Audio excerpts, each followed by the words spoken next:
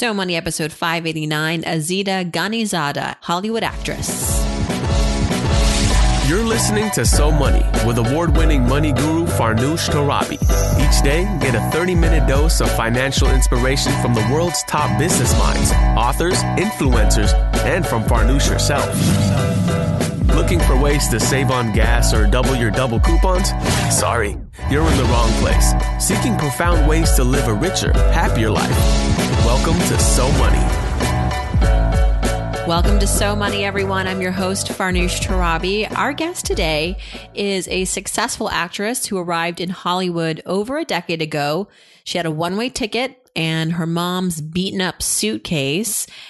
Since then, she's landed many prominent roles, including a lead role in Alphas on the American Sci-Fi Channel.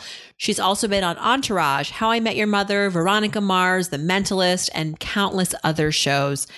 Azita Ghanizada joins us from La La Land. Her personal journey is a fascinating one. Her family fled to the U.S. when she was just a baby, seeking asylum to escape war-torn Afghanistan.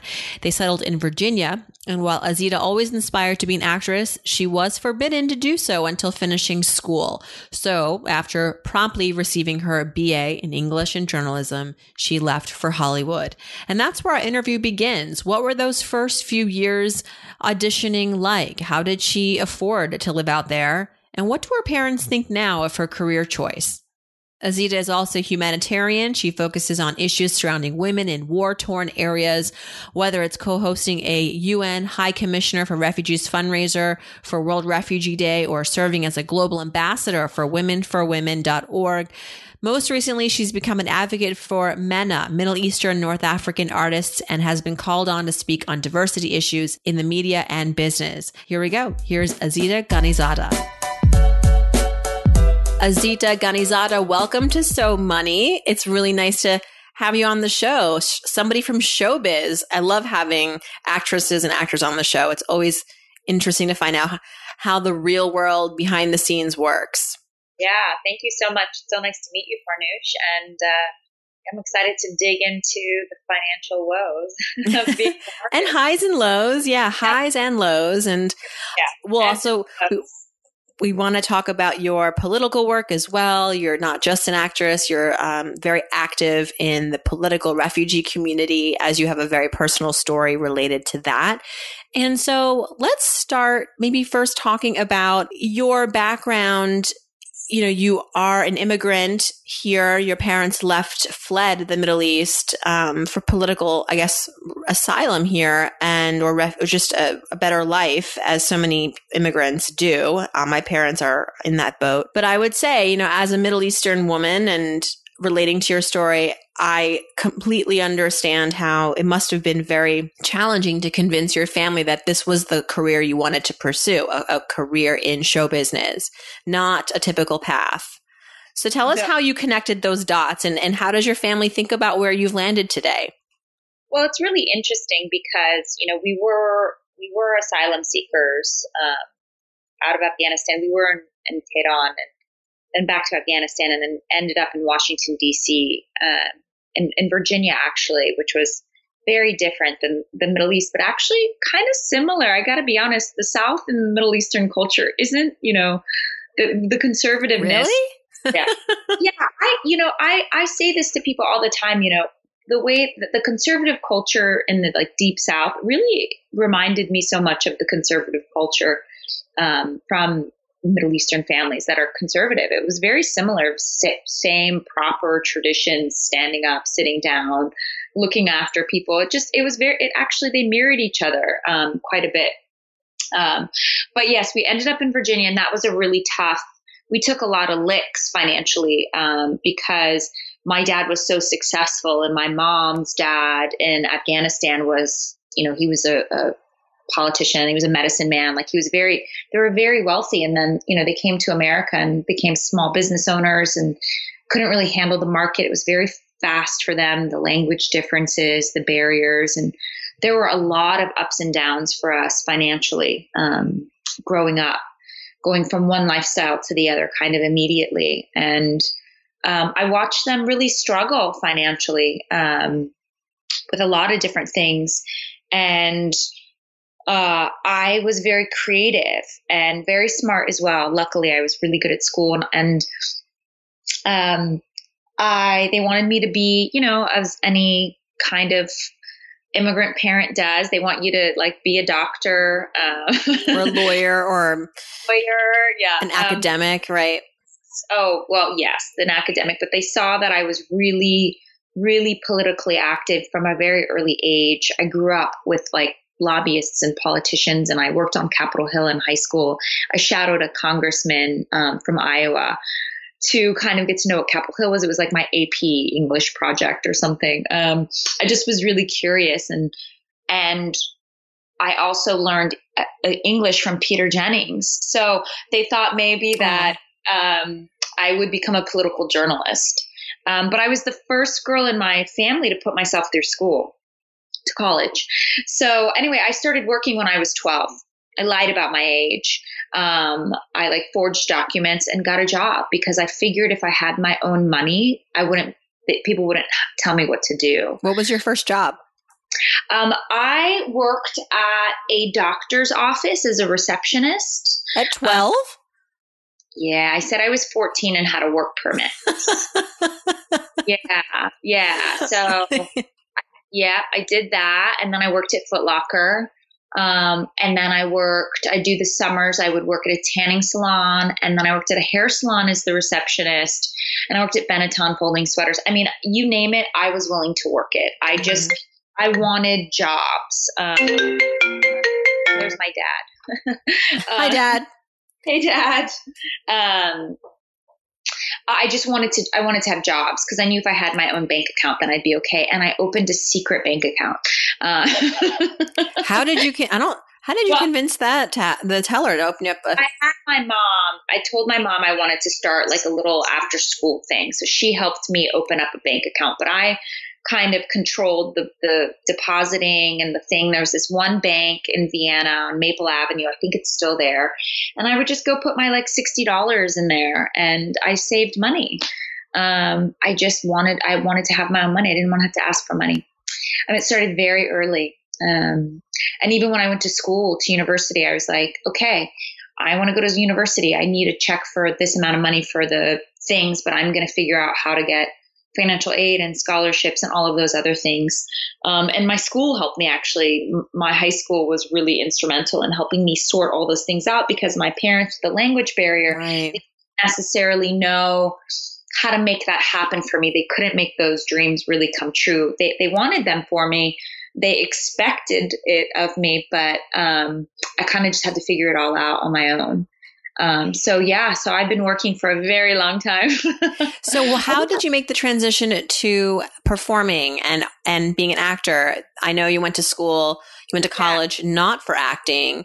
Did you always know that was your path? You wanted to pursue this? Yes. I always felt comfortable on a stage. I was doing plays all through, elementary school, and in junior high. But when it came to high school, we weren't allowed to do things that would be after school with boys. They were very strict. So did you go to prom, by the way? I did. I went to prom. Yes, I did my senior prom. That was a hard sell in my family. At that point, my parents had separated, and I was kind of so independent that there wasn't really much that they were going to say. Plus, they knew all of my friends so well, and everyone was terrified of my dad. So, so they called him Alibaba. So, he felt pretty, he felt okay with it. He thought he thought the guys were just funny, he didn't take any of them as a big threat. But, I'd always done it, and I wasn't allowed to do it. So I figured I'd go to university and study broadcasting or English or something. And because, to be honest with you, as a person of color in an all white community, the theater people were actually weirder, more weird. I wanted to do the things that fit in. I really resisted being an artist for a long time because it would just make me even more different. Right. I get that. You know what I mean? Like, all the theater people wore capes and were really cool and expressive. I along with them, like, they were my buds and I was friends with everybody, but to kind of slip into that. No, I wanted to be a cheerleader, and I wanted to be the president of the school. And I wanted to prove to everybody who asked me if I was an ESL when I was little that I was an AP English, and so that was just kind of that little grain of sand inside of me that pushed me to become an overachiever a little bit, and not to do something like, the arts, which was like, just so out there in Virginia, and Afghanistan, and so just not right. But I kind of was going to sneak away to New York, graduating, and I met a friend of mine whose dad lived in Beverly Hills, and he was like, everybody looks like you in California. I was like, what do you mean? I'd never seen anybody that looked like me. He's like, there's a whole community of women that. Talking about there's a big the Shahs of Sunset. Yes, exactly. There's a big Beverly Hills Persian Jewish community, and I was like, what do you mean? People look like me somewhere in Beverly Hills? Like, I just had no idea. And so I was like, I circled a date. I got a job. I worked full time right the gate, like the week after I graduated university, and I saved money, and I circled a date, and I told my parents I was moving to California. I bought a one-way ticket with no return date. I didn't even own luggage because I'd only been on a plane once before. And I took my mom's busted suitcase from Kabul, and the family that I, went to university with, they had a huge house in the Hollywood Hills in the Doheny Estates, and I was invited to stay with them for the summer. And so I packed a bag and I moved to California. And yeah, that's kind of how your La La Land chapter began. And it began. And, I wasn't, obviously not a supported choice. My parents knew that I was throwing away what I'd worked so hard to put myself through. At least they assumed that. And even, the family that my friend's dad was really like, you're really smart. You shouldn't be an actress. Everybody said you shouldn't do this. This is like, it's horrible. You're going to waste so much of your time, your life, the heartache, the rejection. And I just, I just didn't listen. I did take a job. Actually, I worked full time so that I could get myself an apartment and do all of those things, and took acting class. I started taking working at different conservatories like the Stella Adler Academy and Playhouse West and improv, and studied clowning and Michael Chekhov, and worked with people from the Moscow School of Art, and just kind of threw myself back into that studious side, and got actually really lucky pretty early, which was odd. I started booking commercials as soon as I made that decision to start doing it full time. I think I booked like 6 and, within the first 2 years, which is kind of unheard of. Was it luck, or I know nothing about auditioning in Hollywood. Is it luck, or is it just you do it enough years, or you do it consistently enough? I mean, 6 bookings in 2 years does sound like a lot, but it is for commercial, for somebody who literally knows that. I mean, literally came with a broken suitcase from Kabul. Yeah, didn't know a single person. And, I just think I had so much joy. I felt free for the first time, really, not under anyone else's rule of thumb or judgments or opinions. And I always say that I don't really think my life started until I was in my 20s, because I was always trying to fulfill someone else's ideal or prove myself to someone else, as opposed to just being in my own skin. And when I was finally free here and could kind of start this La La Land chapter, I had so much joy, Farnoosh. I mean, I was the girl with almost one eyebrow. I mean, I just walk into that room and I'd be like, I'm here to audition, and it just must charm the, pants off of people, because I was just so incredibly happy. And that energy, I think, just made people go, we want her. Even if I made mistakes, I picked up the thing and smiled and go, I made a mistake. Let's do it again, because I didn't know any better. I was You're supposed to act cool, Azita. Okay. Oh, I was not cool. I was so happy. I've never been that girl that's like, oh, I'm hot. I'm going to come in there and just I was like, hi, I'm here to act. It just. What's the, I mean, you said your first 6 bookings were commercials. That I hear commercial acting, you can make an entire living just being in commercials. The income is pretty good. I did really well, but I did not. The commercial is all personality. And as I became more into the actual work, I realized that personality doesn't really work for actors because your personality will overtake the character you're trying to work on. And so if you come in with your personality a lot of the time, and then you're doing something that's very emotional or sharing someone else's story, it can create a conflicted energy.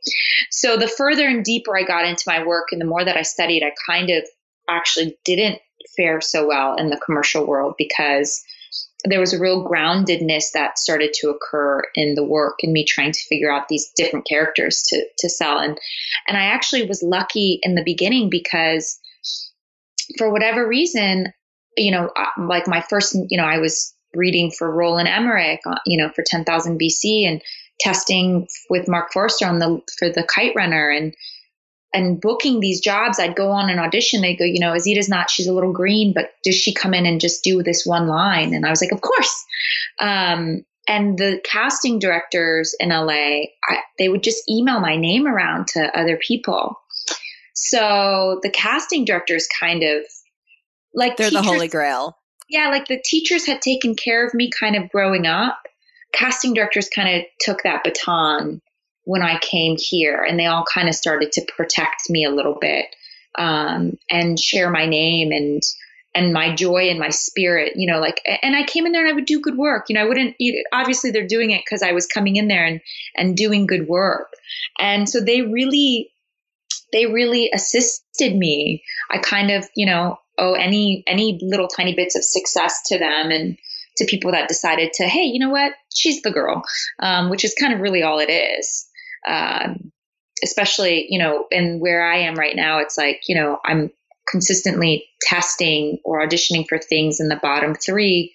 And it's really just she was a little off that day, or the other girl's hair is shorter and we like that for this character. It becomes so arbitrary, but specific at the point that I'm at now that, you have to have some elements of just, the light shines on you at this level.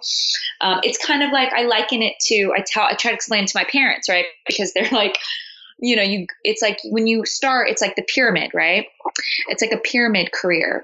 At the bottom, you're like, say you're a doctor and you can intern, right? You can try, maybe you're interning in pediatrics. You decide, no, I want to go to plastics. You want to figure that out. But as you kind of go further and you're at the point where there's like 3 of you and you're maybe going to publish, it's incredibly competitive.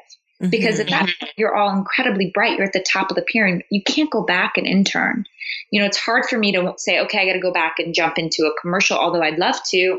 It's not as easy. I can't just jump into one episode here, one episode there, because it's also perception. You know what I mean? Like it's kind of like in this game of Hollywood, there is a little bit of a game you play in that kind of climb of the pyramid.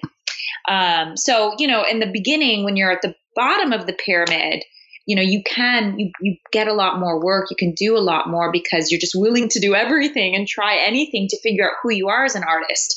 And that helps when you do it when you're in your teens, not necessarily when you're like maturing in front of everybody. As an artist, you make your failures as an older actor, which I think it's cuter to do it when you're like 16. You know what I mean? What do your parents think now when you tell them, when they see you on, Alphas, or they saw you on Entourage or How I Met Your Mother? Like, that's got to be a very special experience for them.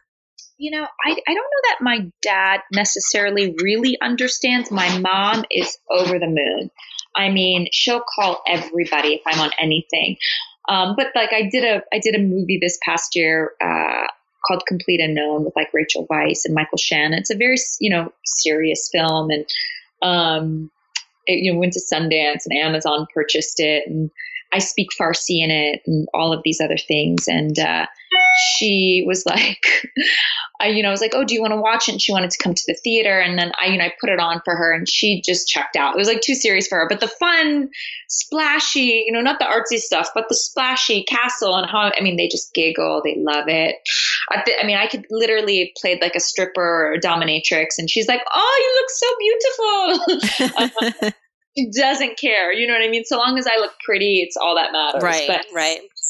They're incredibly proud. I think that when they talk to other people whose children have the same aspirations and can't even get an agent, or you know what I mean? Like they're so far removed. My parents are like, well, I don't know how she did it.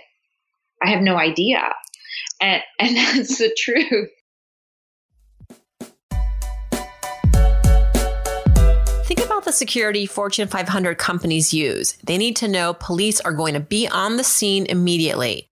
This is exactly the kind of security you get with Simply Safe. If there's a break-in, they use real video evidence to give police an eyewitness account of the crime. And that means police dispatch up to 350% faster than for a normal burglar alarm. With Simply Safe, you get comprehensive protection for your home. Outdoor cameras and doorbells alert you to anyone approaching your house. Entry, motion, and glass break sensors guard inside. Plus, Simply Safe protects your home from fires, water damage, carbon monoxide poisoning, and it's all monitored 24/7 by live security professionals. You can set it up yourself with no tools needed, or they can do it for you, and it's only 50 cents a day with no contracts. Visit simplysafe.com/SoMoney. You'll get free shipping and a 60-day risk-free trial. Be sure you go to simplysafe.com/SoMoney so they know our show sent you. That's simplysafe.com/SoMoney. And would you even be able to answer that affirmatively? It's like I took a chance. I went out to Hollywood. I shacked up with my roommate from college, and then I did some auditions for commercials, charmed the pants off them, and the casting directors liked me too, so that helped.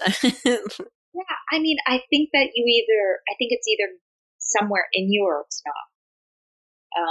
And I think that anybody can actually become a good actor, and if they really, really put their heart into it and they work hard and they, do their due diligence in theater and study all the different things and really kind of immerse themselves in it. I realized when I was shorthanded because I didn't grow up in the business. My, very robust social life disappeared into me staying up all night and watching the AFI Top 100 and really kind of just getting a film education, to kind of like a boot camp for a couple years. I really, really threw myself in. And I'm very diligent with the work I do,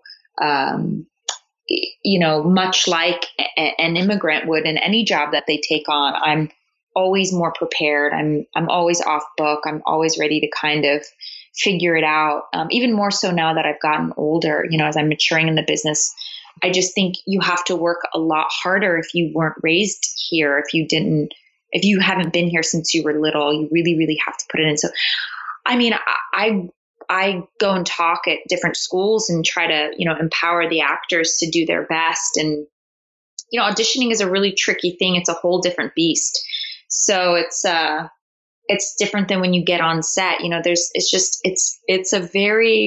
It's a tricky little animal. It's fun. If you can figure out how to play with it and have a great time and you're confident in yourself and your work, you're going to be okay. But I don't know that I think it's I think people are going to respond to you or they're not. And that's just kind of what it is. And I was lucky enough to have people respond to me. I remember in La La Land when she's going in and doing this really sad scene where she's crying and they're like, okay, whatever. There was like an interruption and they didn't even, is it that way sometimes where you feel like you're giving it your all and you're just not being welcomed or heard or really respected in those auditions? And honestly, how much of that can you really take? No, not for me anymore. I feel like there are those occasions where, somebody is rude. And by the way, they've seen 1,000 people and they have no idea what to expect. And most of the time when that happens, it's because they have an offer. out to the girl that they want to hire, and they're just waiting, but they have to, protect themselves and read people just in case they don't get that offer. And that's why people are just kind of like, great, thank you. You know what I mean? Like, and that's part of the brutality of it, because you put in all this time and they already have an offer in the door. So they're just kind of like, oh, great. Okay, cool. Oh yeah, you're good. Great. Thanks. Bye. But I remember a long time ago, like somebody was like laying on his couch and like looking out the window, and like the casting directors like looked at me. They were like, oh no, like, oh my God, I'm so sorry. And I was like, what? But I was like, is this guy serious? You know what I mean? Cause like, I'm not, Yeah. I just was like, hello, like, and if I never get, that person never wants to work with me again, I don't want to work with you. You know what I mean? Like, that's not my tribe anyway. So I'm not desperate or thirsty for that. Like if somebody's going to shut the door like that, then I'm like, well, obviously, not everybody's joy and love. Like there's a lot of darkness in the business and in any business, and so you just kind of got to go, okay, that's not my tribe. I don't vibe with those people. That I don't understand that. So that's not who I'm going to work with anyway. You bring up an interesting point, which is like I think it's great and refreshing to hear you say that, because it almost seems like when you are climbing up the ranks in Hollywood and you're starting out and going to many auditions, that you don't really have a lot of power. You don't really have a lot of choice. But you do have the choice to sort of respect yourself, right? And to, like you said, kind of identify whose tribe you're going to be in and whose tribe you're not. From a financial perspective, you probably can't really negotiate much at that level, or can you, if you do get the role? No, I mean, really, especially as a beginning actor, and I think just as an actor in general who's not a creator, I think that, you bring in what your innate essence is and what your quality is that you can bring that's different than anybody else. And you are a collaborator. This isn't, you are the CEO of how you operate yourself on set and in that room and in the scene, and, through series or through arc, but really you're a collaborator. You're a piece of what the director wants and the writers have created. And even there, more so, it goes above to maybe what the network wants or the studio is going to. And you can have strong ideas. I mean, if something really pushes your morals, or, you know what I mean? You should definitely say this, I'm not comfortable in this space. Otherwise, when I was younger, I'd be like, oh, well, I don't think this would or would she do that? And really that was just, I'm not writing in it. There are 10 very skilled writers that have come up with arc, and, maybe they make some mistakes, or maybe they're writing quickly. The pace in TV is very fast, but really you're just there to just make sense of that piece of it, because you're the CEO of your life only. You're not the boss of the whole show. Does that make sense? Yes, it does. You're the showrunner. So you kind of have to do all the self-work. It's like I always say that actors are professional human beings. Like you really have to know how to really take care of that space on the page and bring that to life. And then you're giving your part of the gift.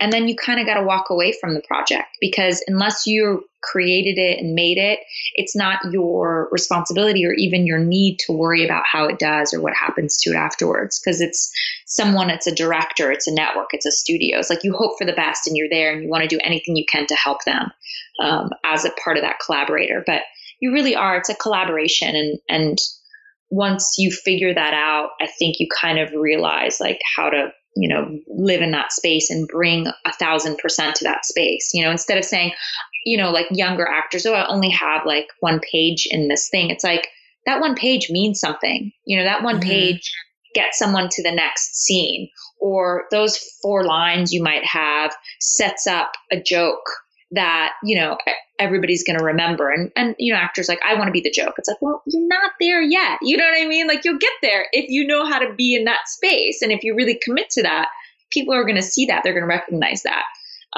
So again, it's about not resisting where you are and really kind of owning that and living in that space. What would be your advice to yourself?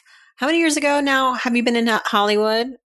I've probably been acting here now for about 13 years. Wow. Okay. Yeah. Amazing. Because I mean, time flies, right? 13 years ago, what would you have told yourself? Or what would you tell someone now that's listening to you, eager to move out to Hollywood and strike out on their own as a performer? What specific financial advice would you give this person in terms of how to make ends meet, how to anything money related that they should know about when they move out there, and in particular pursuing this path? Well, I definitely think that they have to have as much money in them that they can save or have, so that they have a cushion, because it is, when people think that actors make so much money, and they do when they work, but there are long periods where they don't work. They might not work for a year or 2 years, but then they'll work and they'll make enough money to cover the last 2 years or to catch up and stuff. And so that's kind of, that's the way the scales balance often. But any young actor, I would say, have a job, have a job that gives you space. And if it's something like, I wasn't ever able to work really in the bar industry because I was so bright and went to college, and I never ever worked in a restaurant. So I wrote people's press releases. I did some freelance work for magazines. I just took writing gigs because I had that English degree. I used that so that I could, do that in my free time, and then, go to my auditions and really be 100% committed to that and not be tired from being at a restaurant. That would have really kind of maybe drained me personally. So I used what I was really good at. And I would say that if you have a skill, use that skill. Mm. So if you have like a small business, you can make dresses, what I mean? Whatever it is that maybe you're talented at. If you're blogging, that's a big business right now too. Definitely you have to make ends meet, but you have to leave that day open. And if you're not working, you have to treat the day as if you have to live it in the vibration that you want to see your life in. So it doesn't mean you sleep until 11, younger actors. You get up and you go work out and you read a play and you go to class, and then you go to your job, and you know what I mean? You have to live your life in a vibration that will mirror the kind of work ethic you'll have as an actor, because that's what the best actors have. You work 16-hour days when you are filming, and if you can't manage that, then you're never going to, if you complain about that, you're never going to succeed. Right. Well, part of that good vibration is surrounding yourself with the right people. And in Hollywood, as in many industries, it is who you know sometimes to help you connect the dots or help you meet new opportunities. So, any advice in that realm? How do you find the right network? Well, the one thing I would have told my younger self is to empower mentorship. I didn't really have a mentor. I never had an actress that was a mentor. I had someone in my life that was incredibly supportive and that knew so much about the business, but if anything, they scared me. Like they didn't really encourage me and show me different inroads. They kind of said, well, I don't know, it's really hard, but this is who this person is and this is who that is. And, I think I would have, and I still, I would like mentorship now. I try to give it, to be honest with you. I try to provide it for others because I wish I had it. I would say you have to find someone who's in the business, who has worked, is somewhat connected, and can be a sounding board and somewhat familial to you in this environment. And also, people make their friends in classes. They see that. And if you are a competitive person and see someone else's success and that affects you, you're not going to have a strong circle, because the more successful the people are around you, that's where your vibration goes. And, anyone says that. Tony Robbins says that. You know what I mean? It's just, it's the bottom line. So if you're so consumed in self as opposed to in community, you're not going to go very far. You might for a little while, but you'll tumble.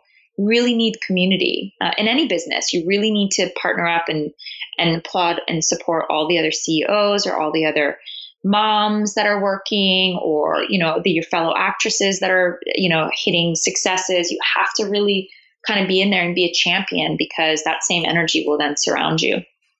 Before we go, I want to talk a little bit about your philanthropic side and your political activism. You're you serve as a global ambassador for Women. And tell us how that whole side of your life started. I mean, obviously, it seems like a real natural kind of migration for you, but how much of your time does this take up? And is this something that you think would turn into something bigger? Like, do you want to maybe at any point, would you leave acting to do this full time? So I've always been a humanitarian. My advocacy work in the last year has become incredibly intense because persons from my area of the world have been demonized a little bit. And so my advocacy work, where it's always been for women and those that can't speak for themselves, the refugees, which always have held a special place in my heart, something as simple as providing soccer balls to humanize a group of children gives me so much joy. And I just felt like that was something I always needed to do because I was educated about them from day one. Like my life was always politicized. I've never just had a normal childhood. And I definitely spent that time being a humanitarian. Now it's kind of, as I've noticed in the climate of the last couple of years and in the climate of diversity, which is such a big buzzword, that somewhere Middle Eastern, North African actors have fallen in the cracks of that because they're considered Caucasian by most of the studios and networks. They're not even really considered diverse. So even though the storyline is being dramatized the most, that we're going into our fourth decade of war and instability in that area, and you see a lot of these war stories and ticking time bomb stories around that region of the world. They're not even necessarily employing actors from that area of the world to be the hero. They're not really seeing us in that way. So I've been kind of spending the last couple of years focused on advocating the images that I know as a woman from that area of the world, which isn't a woman covered in a headscarf, which are very empowered women that wore fancy outfits and, did run a home or whatnot, men in suits, and just more of the progressive side of that culture. And right now, that's really important to me to continue to share that because I don't want the world to have a limited perspective on what that region of the world is. And yeah, the advocacy work for me is important, but also because I feel like no one else is speaking up about it. So I'm like, wait a minute. I don't think I would ever leave being an actor. I think I'll always be an actor. It's in my bones. But it is something that I think I could do well. If the right opportunity presented itself to me, I'd be happy to take on some leadership roles with that. Although I have been doing more recently with Bo Williman's Action Group Network.